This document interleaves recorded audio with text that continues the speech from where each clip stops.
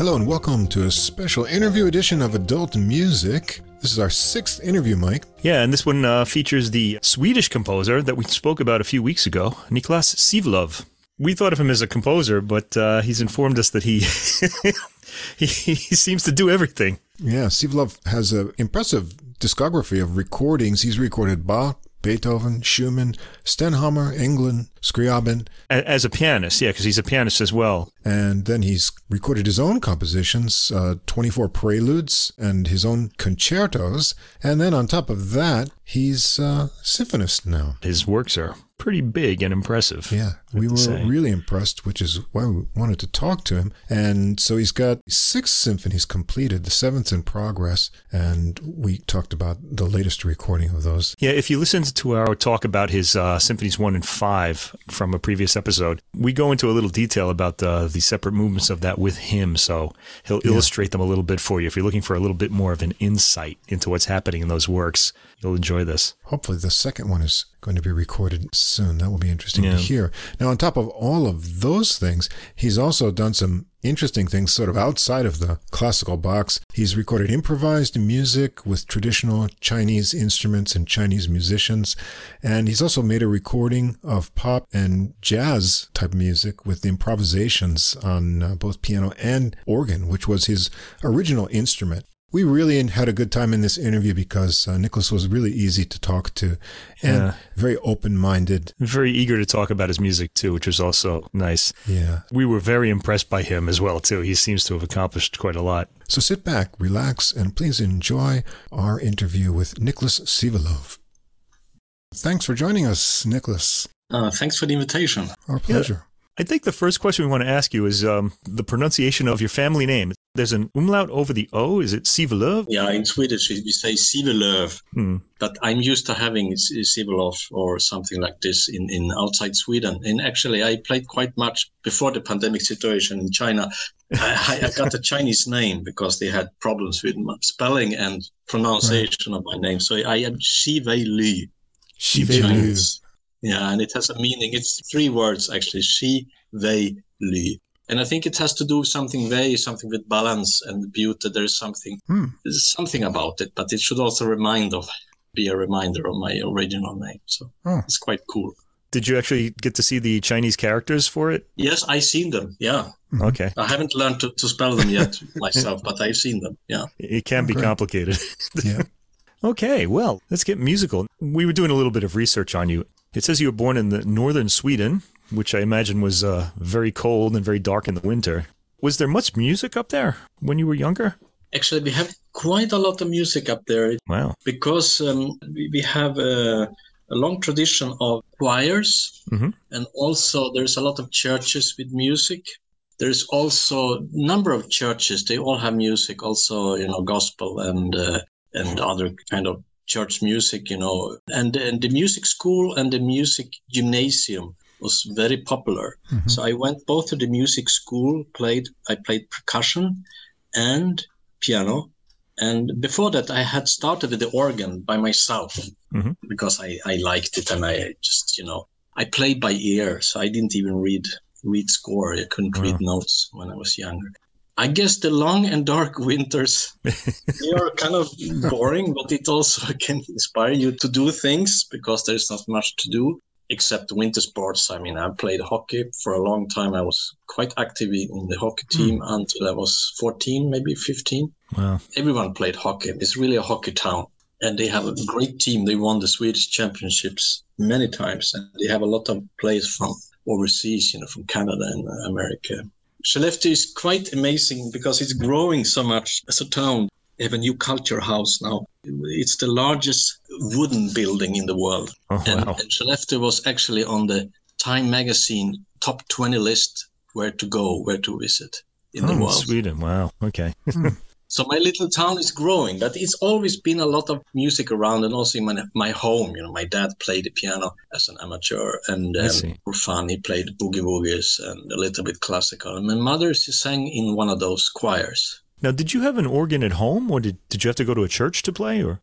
Both. I had an organ at home, and we also had a piano, but I didn't touch the piano so much until I was around 12. I liked the organ more. because of the different registrations, and you had, you know, you could make different sounds. And, you know, I didn't play the piano actually at all until I was around 11, 12. I started to get curious about this instrument. And but I also went to a church sometimes to play at, you know, the church organ. So you'd improvise on the church organ? I mainly improvised. I was very into Beatles. I liked Beatles a lot, and I played all their songs. And I composed my own songs from the age of 8. I had my own radio show locally there. When I was 9, I presented several my own little tunes. You know, I didn't know how to notate them, but I had composed with harmonies. I had learned myself how to make harmonies, and so this was quite a good school. I mean, it was not organized. It was not. I did many things I didn't know. I was self-taught, but I used my ears so much, and I had, you know, I had a creative side to, you know, explore. So it came later, the need for learning to read the score properly, because I tried to play a Mozart concerto. I think it was number 13 from ear. And you can, of course, do it, but it's quite complicated to always hear what is actually there, you know, and you hear the orchestra also. So I thought this is quite practical. You want to play with others, you know, and I had a new teacher also that inspired me. So, of course, he was shocked. You cannot read. I could read, but very, very slowly. And I had also some kind of resistance for this, because I didn't want to play just, you know, the notes and correctly. I wanted to play more freely, which is a good thing. But, of course, this is what you learn to do later.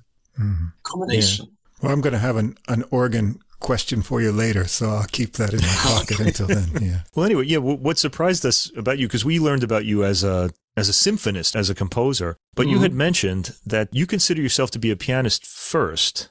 You think of yourself more as a pianist. Can you tell us about that? Yeah, because I played the piano for a very long time, and composing symphonies, it came much later. Right. It was also, it had to do with the pandemic situation, but I started before to explore the symphony structure. But it was not like a commission, or I thought this will be played at all. Just, I was curious what I could do with the orchestra and how to make good orchestration. I'm not totally self-taught there. I had lessons when I was a student in Stockholm, but I never really... I composed piano concertos before with orchestra, but I wanted to explore things without the piano. Okay. So that made me really explore, and I got inspired, and I started to compose several symphonies, and then I met a friend, a new colleague, conductor, Joachim Gustafsson, and... Who conducted the... current Naxos recording. He did it, and you know, he looked into my music, and he was, wow, this is really great.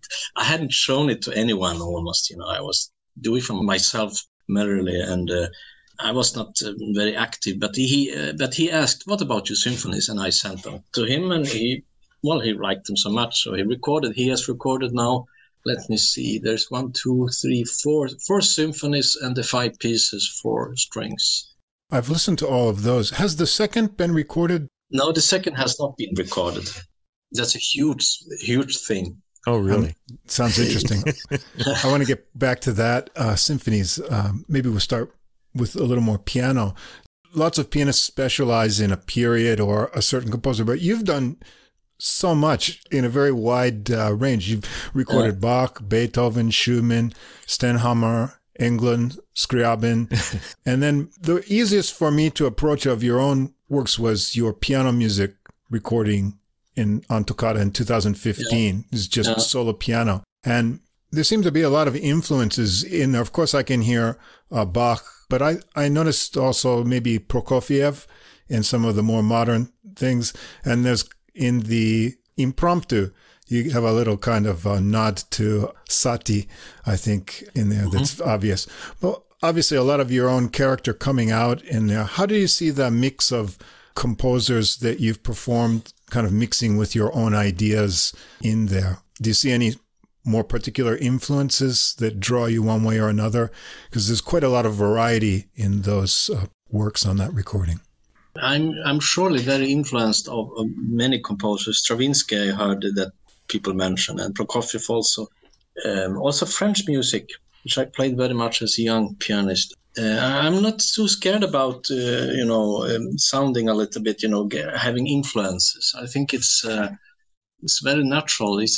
You should, of course, end up doing something personal anyhow, so it doesn't become pastiche. And I think also my piano concertos have the same thing, and I'm very aware of this fact, and I enjoy writing in styles that are being used, but with a certain twist, So I think at least it seems to some reviewers, they say exactly that you can hear the influences, but at the end of the day, Sivelöv is very much his own man, because I twist it in a way so it's not just Stravinsky. Sure. Right. It's something there, and I'm allowing this, and it's also kind of tribute, I think, to great masters. And I don't know, it's through history, it's been something like this. We have both a difficult but also a great situation now that we have such a long tradition of great music composed. Right. My own philosophy is that it should be looked upon, and incorporated in your music making. And I think just that I'm born in this century, and I'm born in Sweden, I will be personal enough, Sure. I'm not afraid of being, like it's a copy or something, but it should be original, But on the other hand, it's music that's tried too much to be original. In my view, can it be a risk that it misses the point somehow, and it doesn't communicate something very clear? Sure. Because it becomes something that you have thought about. It's a great thought, But music is very organic also. It's all connected. Yeah. So that's both a great thing, but also a difficult thing.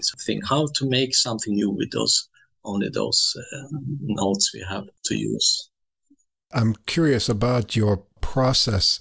When you compose, do you start with a concept or an idea, maybe non-musical, that inspires you? I remember in the Naxos note, you wrote a jazz ballad about your cat. Absolutely, yeah.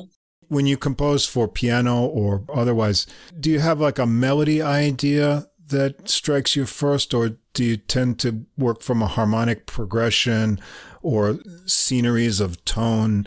I'm just curious as what your original process for approaching compositions is. I have an idea, which is both musical and structure idea. I want to make something so I don't repeat myself. So it's like the first symphony is very Nordic. Second symphony is the myth of Sisyphus. It has with this, rolling the stone up. And I read this novel by Albert Camus, which he also describes this process. And I wanted to write something repetitive, use a little bit minimalistic influences.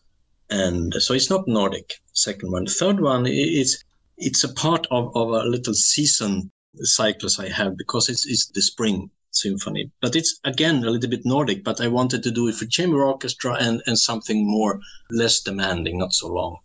So that's the spring symphony. And then came the fourth, which is for strings, and it's very much dealing with passacaglia and variation techniques. And I'm trying to be a little bit, I put the theme towards the end. Don't start with the theme, but I have variations, and then the theme comes clearly only in the end. And these kind of things I was doing in the fourth symphony. And then in fifth symphony, I thought this with three movements. I wanted to do two movements, which are kind of like a diptych. Mm-hmm. They are really connected, like two panels. Right. And they don't even contrast that much. And I thought that's a challenge, because it will be boring. It will be monotonous, but it came out quite good, I think, anyhow, because there is some relation between two siblings still, twin. I have twin sisters, so maybe there's something to it.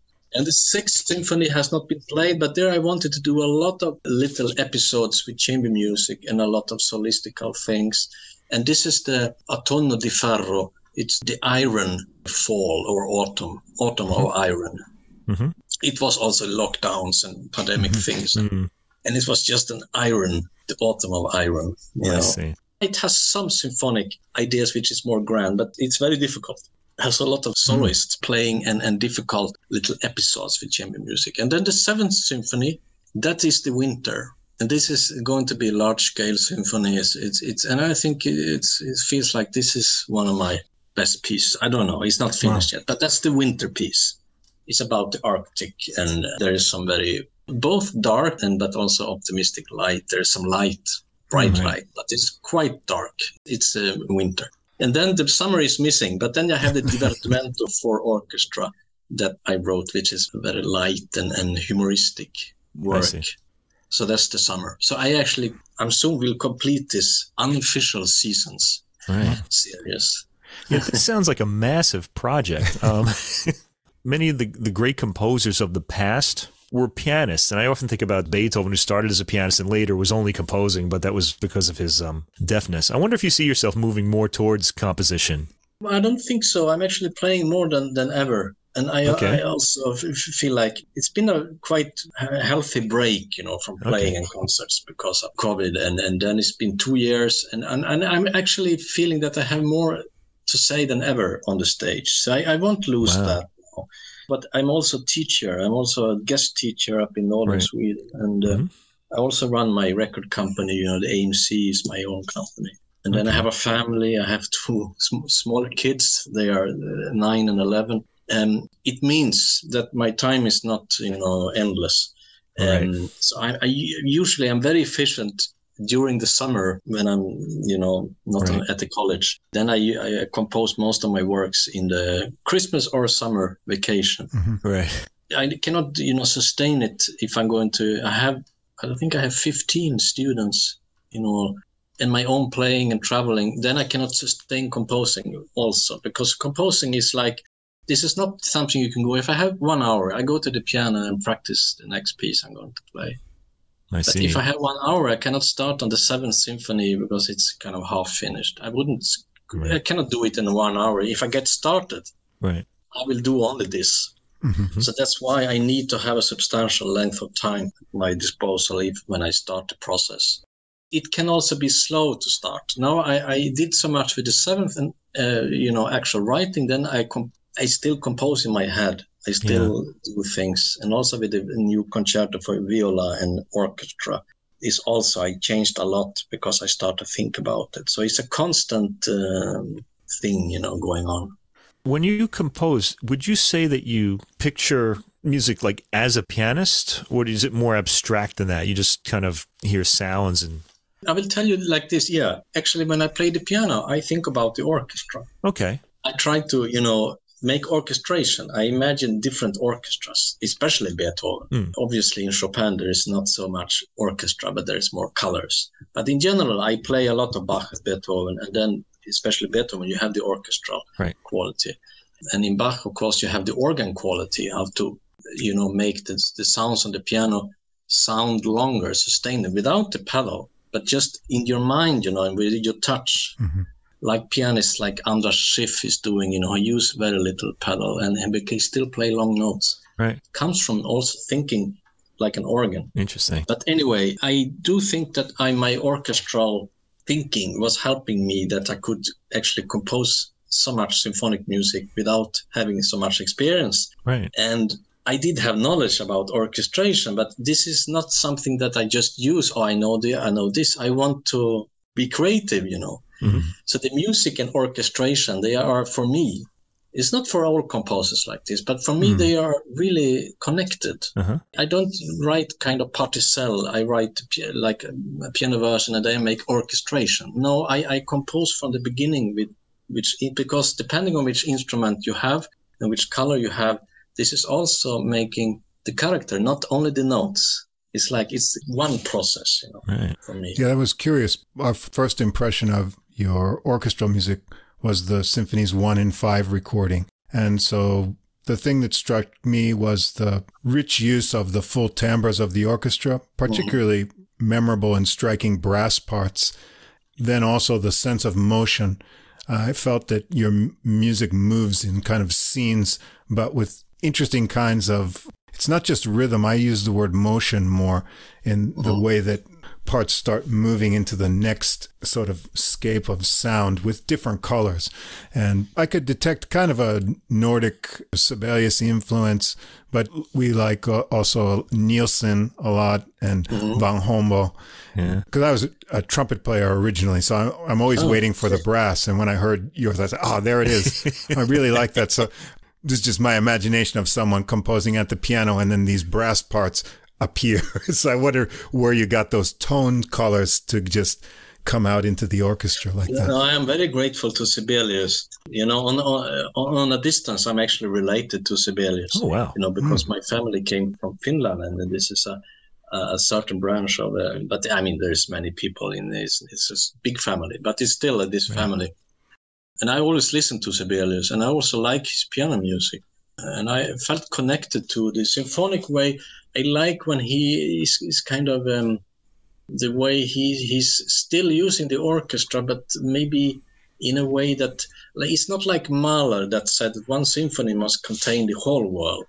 Right. And Sibelius said, no, I don't agree. It's just a part of the world. And I feel connected to it. I don't want to say everything I can in one symphony. Mm-hmm. And I also allow sometimes very sparse writing. You know, maybe just solo flute and some timpani or something very. And, you know, when you create the space in the orchestra, you have also the distance. You use the distance, also the space, but also musically, that we can then appreciate. Okay, now comes another color. Mm-hmm. So this is very important for me. I was trying to be very clear that I'm not overusing, but just because I have an orchestra, I use them all the time too much. I'm not saying that it's a general thing, but I think it's absolutely a risk that you can, as a composer, that you're too eager to use the orchestra. Right. I mean, all of it. Because now I can write for orchestra. So I think that maybe it is a kind of a good thing for me that I didn't compose for a certain orchestra.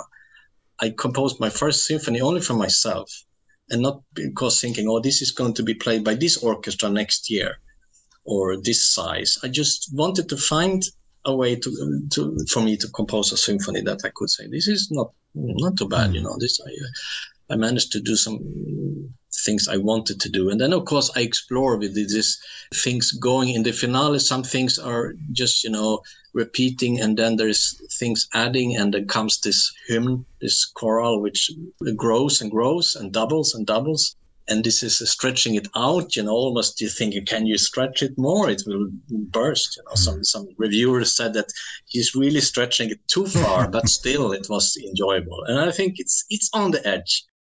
And then it ends with this just cluster chord, and then it snaps, you know, just this rubber band. But I learned from Sibelius, of course, with the brass very much. Yeah. And I think also to blend it with the timpani, to have this kind of forest-like sound. There's something, you know, in the background. There's some noise from the leaves. There's something. It's not quiet. People say, you go to the forest, it's quiet. No, it's not quiet. Start to listen. Yeah. The wind, the leaves rustling, there's some animals. It's quiet in a way, you know. It's not the city. But so I think maybe this is something Nordic. Mm-hmm. I hear this in Sibelius' symphonies a lot, what you just said. This kind of like this, there's all this sound, but it's very quiet. And I'm wondering is there a specific way that you would evoke that, for example, in the first symphony? Well, I think the use of timpani and brass sometimes it can have this similar effect. I think mainly that, maybe some percussion sometimes. But of course, I had a very special program. For example, second movement is inspired from the painting The Scream by Edvard Munch. So it has a different intensity. And of course, you have the scream. And in the score, it says also silent scream that the conductor should do afterwards. Doesn't work very well in the recording. But still, it's not being performed live. But I think live this could be quite intense. But that's why in the recording we were discussing this place in the second movement.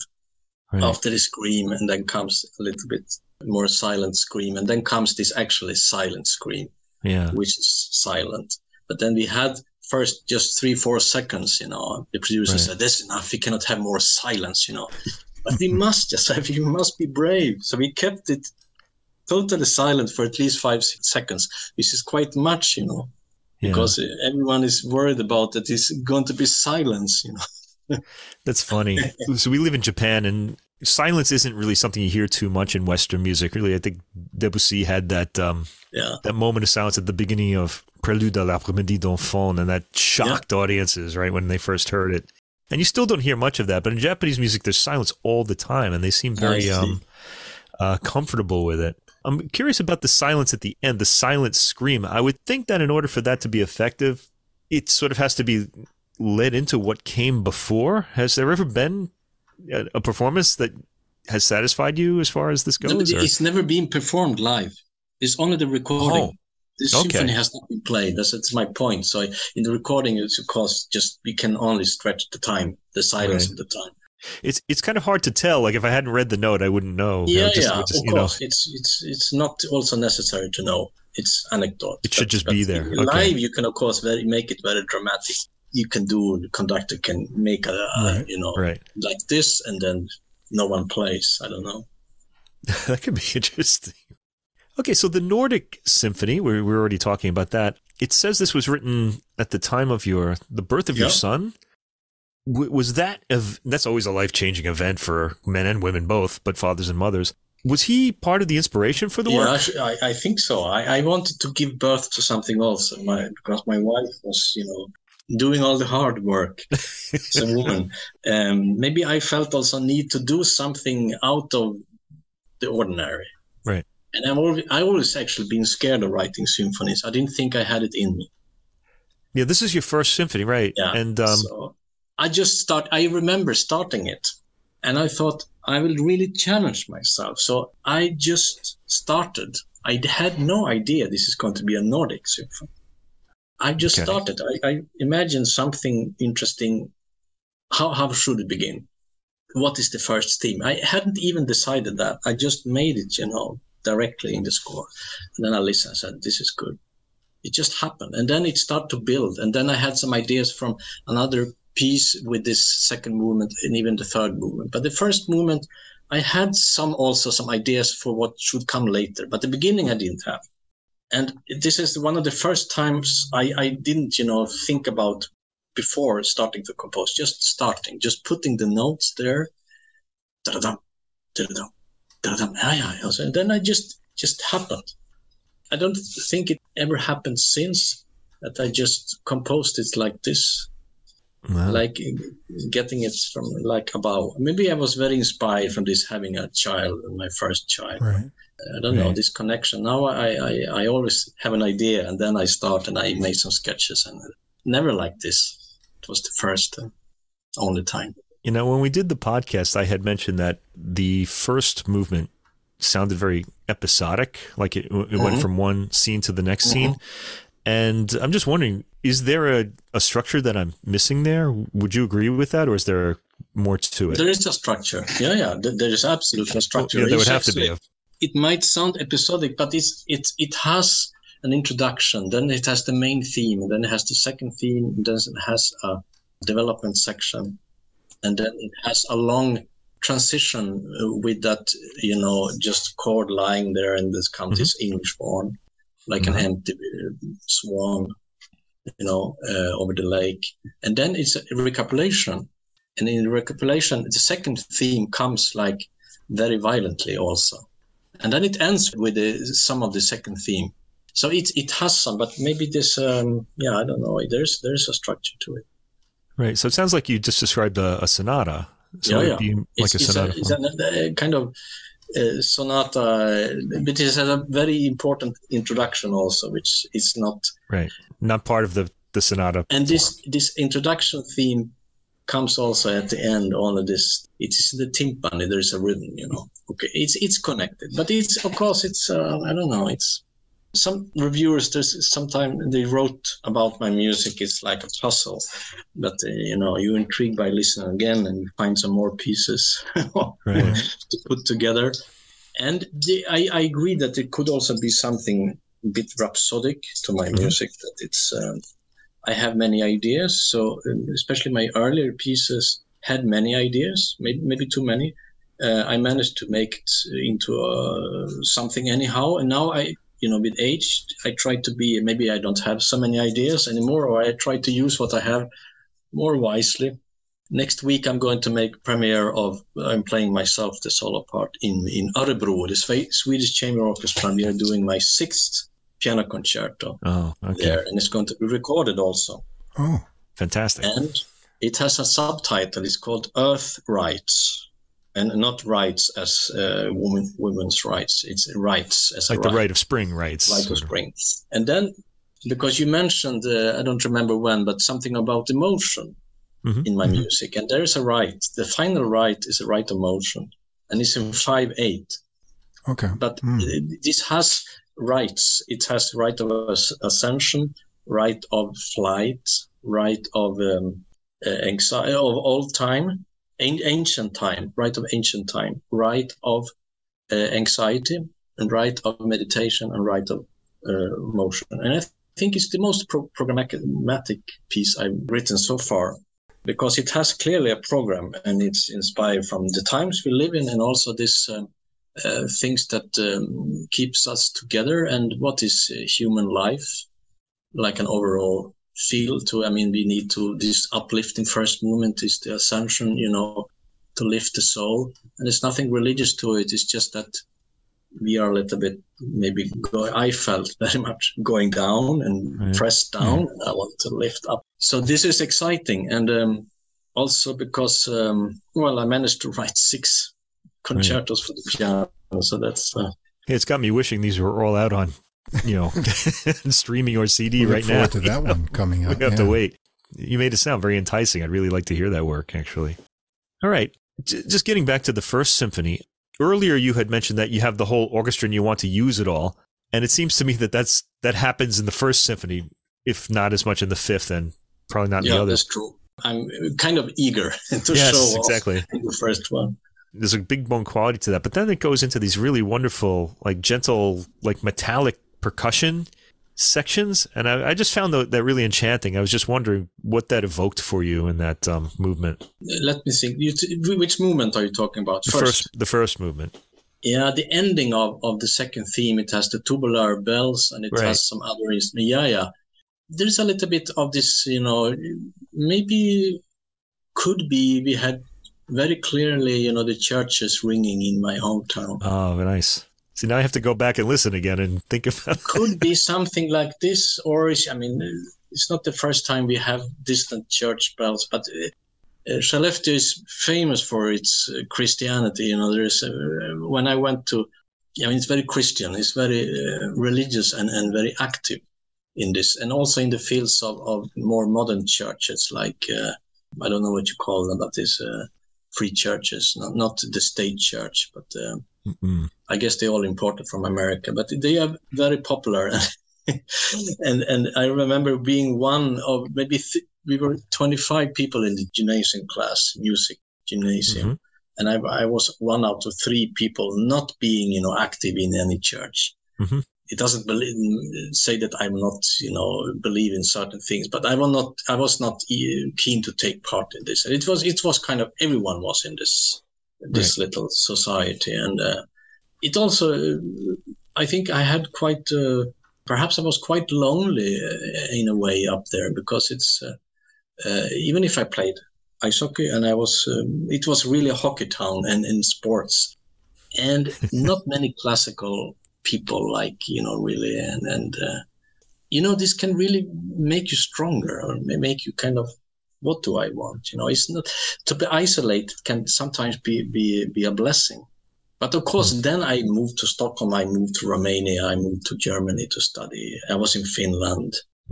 But at that time, maybe that was really something. I remember going into my little cave, music cave, and just creating music. And the world around me was really this winter and dark. I see. Now, the third movement of this symphony has to do with a witch's Sabbath. And yes. An interesting thing to put into a Nordic symphony. Can you talk about that influence a little bit? We believe, we celebrate a lot this with the witches, and it's also in the folk tales, in the myths. Right. We have belief in witches and trolls, of course, also. All these kind of things in all times. This is new to me. You didn't know that? It's very, very strong folktale stories about witches and trolls and elves. Yeah.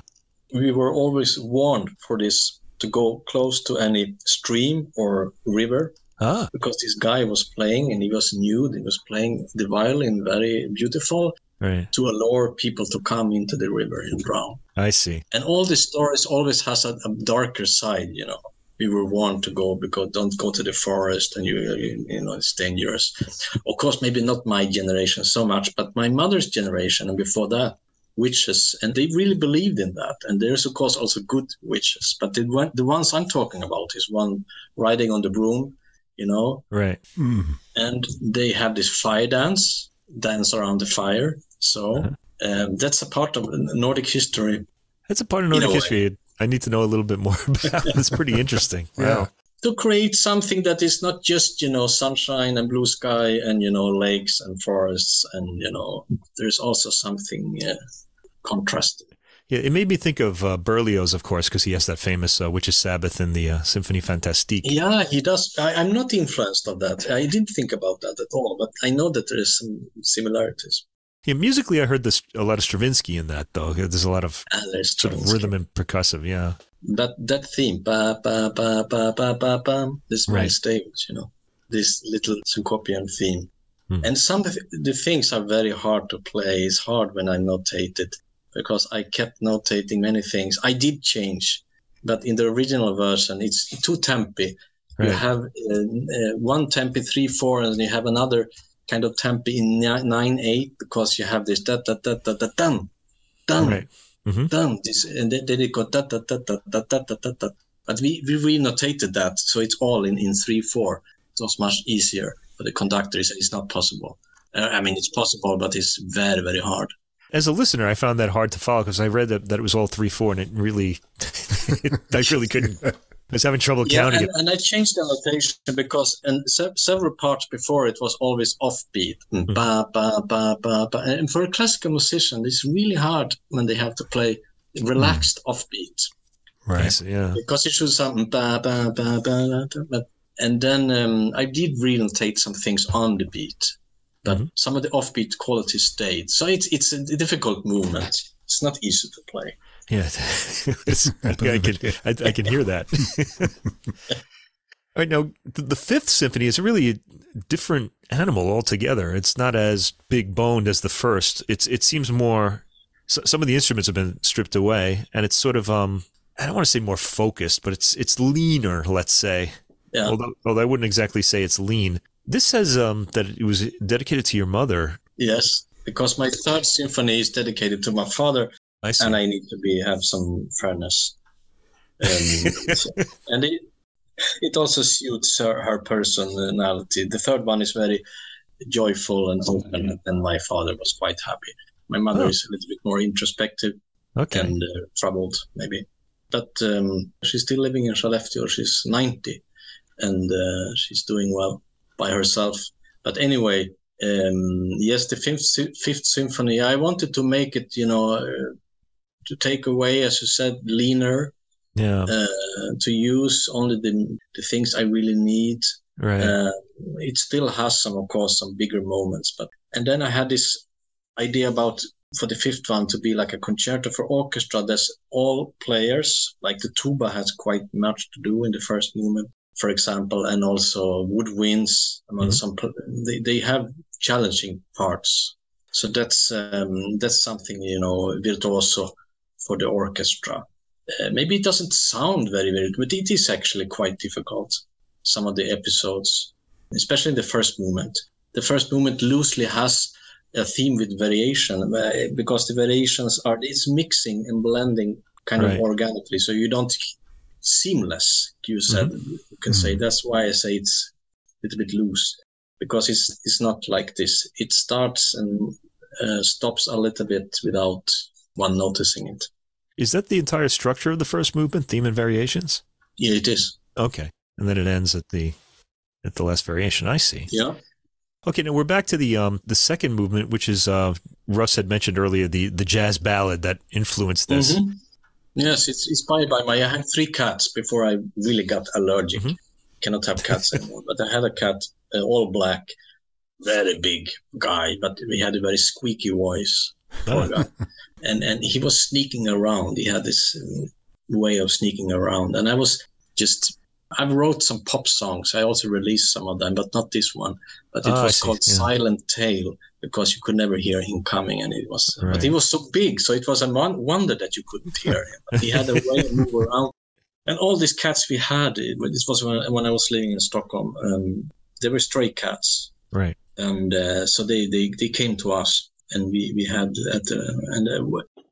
the last cat we had, I gave to my parents because I was traveling so much. He lived to be 20, and he was a great cat. But Ringo, he had a short and intense life, but he inspired me. So I use this ballad as a foundation, and then I add some things in the middle, but mainly it's the jazz ballad. Yeah, maybe it sounds strange. I don't know. It's like, but some people, if you think other symphonies, sometimes Brahms use folk music or Dvorak also. Mm-hmm. Jazz is a kind of modern folk music, or it's songs. It's this tune. It's quite simple, but I disguised it. There is one place that I particularly like, that I kept something. I don't know if you noticed that. There's one of the upbeats. Mm-hmm. I kept one of those bum bum bum bum. Okay, well, it's a long movement. I'll have to listen more carefully. It comes in the original version much more often. Bum bum bum bum. Okay. But I kept it once. It's very funny when it comes, because it's really the bass, boom boom boom boom. Okay. Okay, I'm gonna have to put the headphones on and check that again. To that when we're done. Yeah. So the influence of the Silent Cat is heard in the ballad, is what you're saying. The ballad really influences the movement. So the cat influenced the ballad, and then the ballad. Okay, absolutely. I see. Okay, and it's been disguised, and we don't know what the original tune is. No, you make it really hard for us. It was a good movement, though. Are we going to be hearing any of your other symphonies on Naxos? Is this going to be part of a series? I don't think so. I don't know. But at the moment, as I told you, we are recording the 6th concerto next week. Yes. And there's plans of playing my friend Joachim Gustafsson, the conductor for the other CDs. He's going to premiere the 7th Symphony and also the Divertimento in Colombia. Mm-hmm. And we are doing more and more collaboration with the Philharmonic Orchestra in Colombia. I did the Beethoven 4th Concerto and the Violin Concerto in version for piano with them. Mm-hmm. And then we are going to do all the 6 Beethoven Concerto with them. But we will also do some of my symphonies recorded there. I think that's the plan. Great. So it might be Naxos, it might be another label. I am not sure. But the 2nd Symphony, I would love to get it played. It's substantial, a big work. I already made an easier version. It's my friend Paul Mann, who is a great conductor, and he helps with the layout. He makes my scores. He said, this is really, Niklas, your music is generally not easy to play, but this is really on the edge, too difficult. So I might maybe reconsider. I think mainly my music is quite virtuoso to play. I don't know, it's my style. There is some a little bit more simpler stuff, but I think I also, I don't know, it's maybe my influence as a pianist that, I wanted to be lively. Right.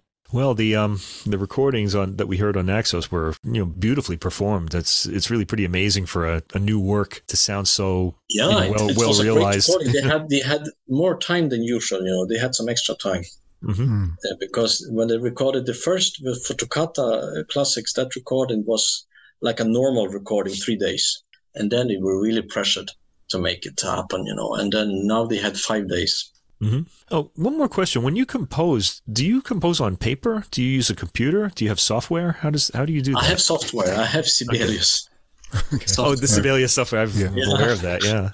Yeah, I switched many years ago. I used to have Finale. Now I have Sibelius. And then I write also sometimes by hand, If it's something quick and that's my idea, it's much quicker to make it in pen and paper. Just for listeners that might not know, Sibelius is a... besides being a Finnish composer, it's also the name of a music software program, a professional music software program, just so people know. I wanted to ask you about a couple other interesting things you've done. In addition to all of the piano recordings you've done in your original compositions and now orchestral works, you've done these interesting little diversions from that area. And you mentioned going to China soon. And you did this recording in 2019, Continuum, with traditional Chinese instruments. I guess you could say focused on Oriental harmonies and things. And I listened to that. It's really interesting and dreamy recording. How did that come about? What's the genesis of that project? I'm happy to hear that. Yeah, this is a little bit forgotten recording. I don't know, because it was hard to place, what is it about? It's always you need to label things. And it didn't fit any good label. So it was a bit on the side. But I think it's a very interesting concept. I had this Confucius ensemble that played. We had a branch at the school in Copenhagen at the Royal Academy, and they had students from China, and we had also teachers for their traditional instruments. And we wanted to, the school had an idea to make a kind of more collaboration with the classical Western style and instruments. And we had done a couple of projects, and I had this idea. So I got a project. It was based on me teaching them kind of to improvise. They were already improvising, but we should improvise, on the spot and in different styles. And so it's, they brought mostly, well, not only, but they stayed quite much in their own, the home territory, the Asian, the Chinese way to play. And I did a little bit, I took a little bit up that in my playing. But and then also I'm like a contrast. I play also Western harmonies, right. And also force them to, not force, but, we should do this, and you should not stay only in that traditional, do something quite modern, some clashes. We did that, and this is all spur in the moment. It's not composed, it's improvised. And then we had long sessions, and then we made an edit and took the best things out. And there's some exciting things going on. Yeah, I thought it was interesting. It's hard to label it, don't you think? What would you say? Which label would it be on? World music or classical or jazz or Chinese music? Maybe it's more of a world music kind of thing. Their influence is strong, and, the modes they're using, you can tell that that's natural to them. But I was listening to what you're doing. It's kind of a bridge between Western and Asian I music. think it was actually a very successful project, but it was hard to get this recording out to make people understand what is it about, and in China we presented it. Oh, this is not Chinese really. Right. It's exciting, but they didn't know what. So it's it ends up being a crossover. Yeah. But it can be.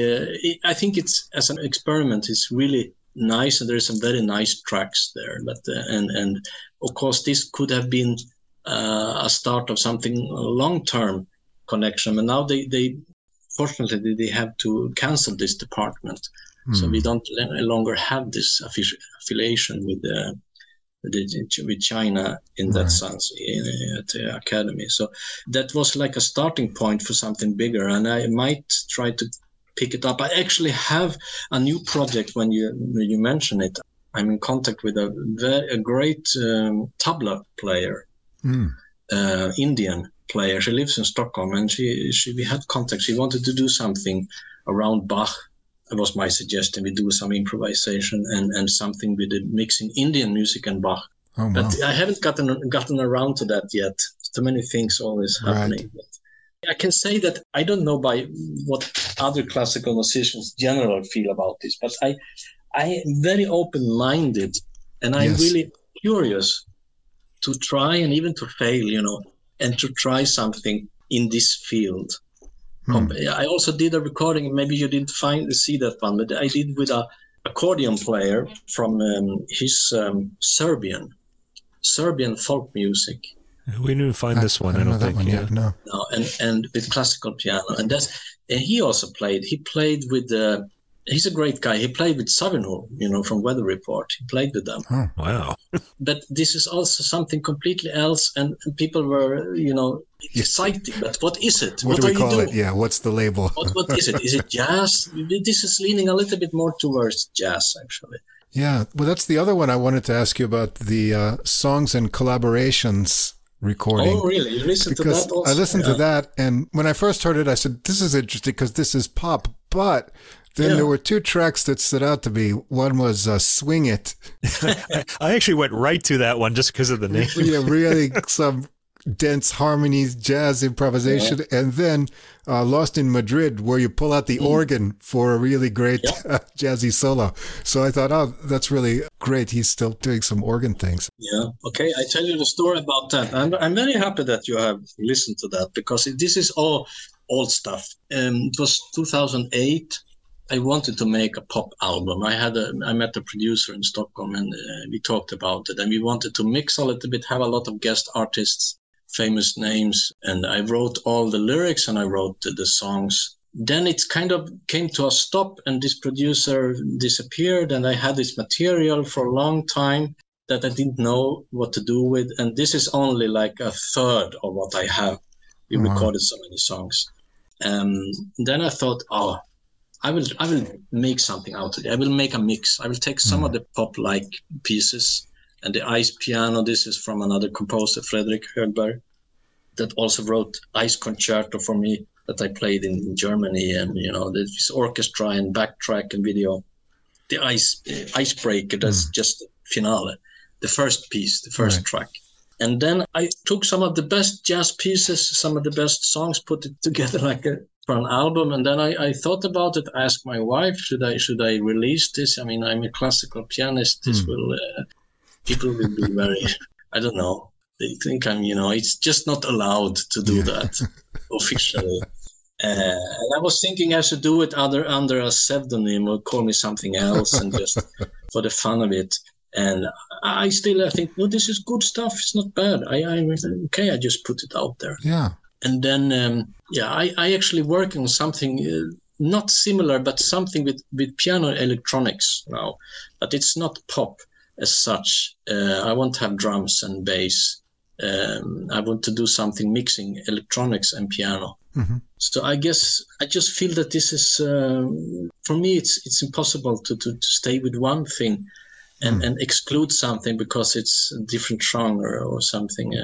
If I feel I can say something in that genre, I will try. And I don't know, these pop songs, I think they're okay. I mean, it's very difficult to write. I wasn't trying to write any hits, it's just to take a very common structure. Then we put in one song, we put some flute and some recitation at last in French and these kind of things. And the structure of these songs I think there's not one normal song, maybe one. Mm-hmm. But today also pop is going a completely different way. It's just one harmony, it's just a rhythm. Yeah. But I grew up with Beatles and I liked Stevie Wonder, and this is what I was, before I even knew Mozart and Beethoven, I was inspired by them. Mm-hmm. Right. I played their songs. And now they are, of course, also classical. Beatles is like also classical. Right. I could almost release, as a classical pianist today, I could release a Beatles album on the piano. No one said, this is a good idea. I have a colleague in the conservatory, the academy. He's a great classical guitarist. He just released Beatles songs on the classical guitar. Actually, a famous jazz pianist just released an entire album of Beatles songs. So. Oh, really? I think times are changing. This, in the 90s or beginning of 2000, I was very careful with that pop album. I remember 2008. I thought I cannot release this because it will damage my reputation. Yeah, that's sad. I think we're way too compartmentalized now, and I'd really like to see some of these barriers taken down. We're trying to do that actually on the podcast as well. So I'm just waiting for Anders Schiff to release his next pop album. Did you hear his most recent release? He played the Bach Inventions and on the clavichord. On the clavichord, we just talked about that. It was a really interesting recording. I really like him a lot because he's not, just come and doing all the time what's been done. He's experimenting. Of course, he's classical, all classical. But he's doing with, he did the Brahms concerto, on this other Bösendorfer or... Right, we talked about that too. Yeah. Yeah, we love this music that breaks boundaries. We did recently jazz saxophonist Charles Owens, and he did a recording of all pop songs that he grew up with hearing on the radio. He was about the same age as us, and he did a jazz version of Supertramp.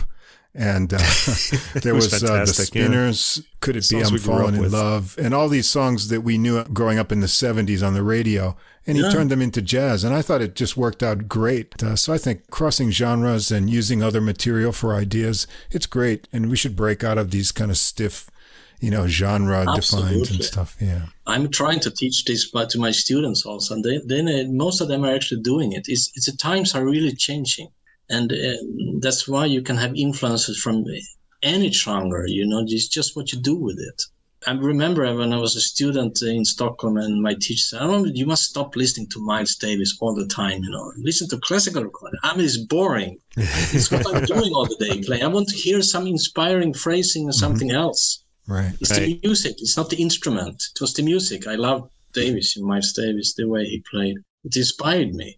And it doesn't matter. I'm a pianist, but it doesn't matter. So I've listened to Keith Jarrett also, of course, but it's not about instrument. It's about the music making. Right. In case you missed it, the jazz pianist that played the Beatles songs is Brad Meldau. Oh, yeah. Yeah, the album's called Your Mother Should Know. You should give that a listen. It's really interesting. He's a famous, yeah. Great. Thanks for the tip. Okay. Now, before we go, I just want to tell you one more thing. In Japanese, your name would be Niklas Sivelöv. Okay. I looked it up. So it'd be she at the beginning, Sivelöv. Okay. Or Sivelöv at the end. I don't know if they'd say the U. Oh, it's close to the Chinese, Sivelöv. Yeah. Sivelöv. They would say fu at the end, though. Yeah. Okay. This one. Okay.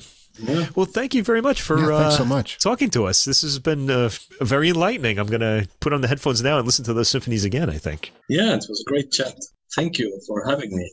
Look forward to the rest of those symphonies coming out in the next couple of years. And now we've got some things to listen for when we go back. Right. That's always exciting for us. You just discover these new details. And because when we do new composers, you hear them once or twice and you're really not sure what they're after because they're all very different. And it's really hard to talk about it on the podcast. How did you find the Naxos symphonies? Well, I look for I found it on this one on Presto, the Presto website in England, and I'm always looking for just unfamiliar names in the classical music releases, so contemporary composers. In fact, we're going to do another one the week after the next week. Oh, great.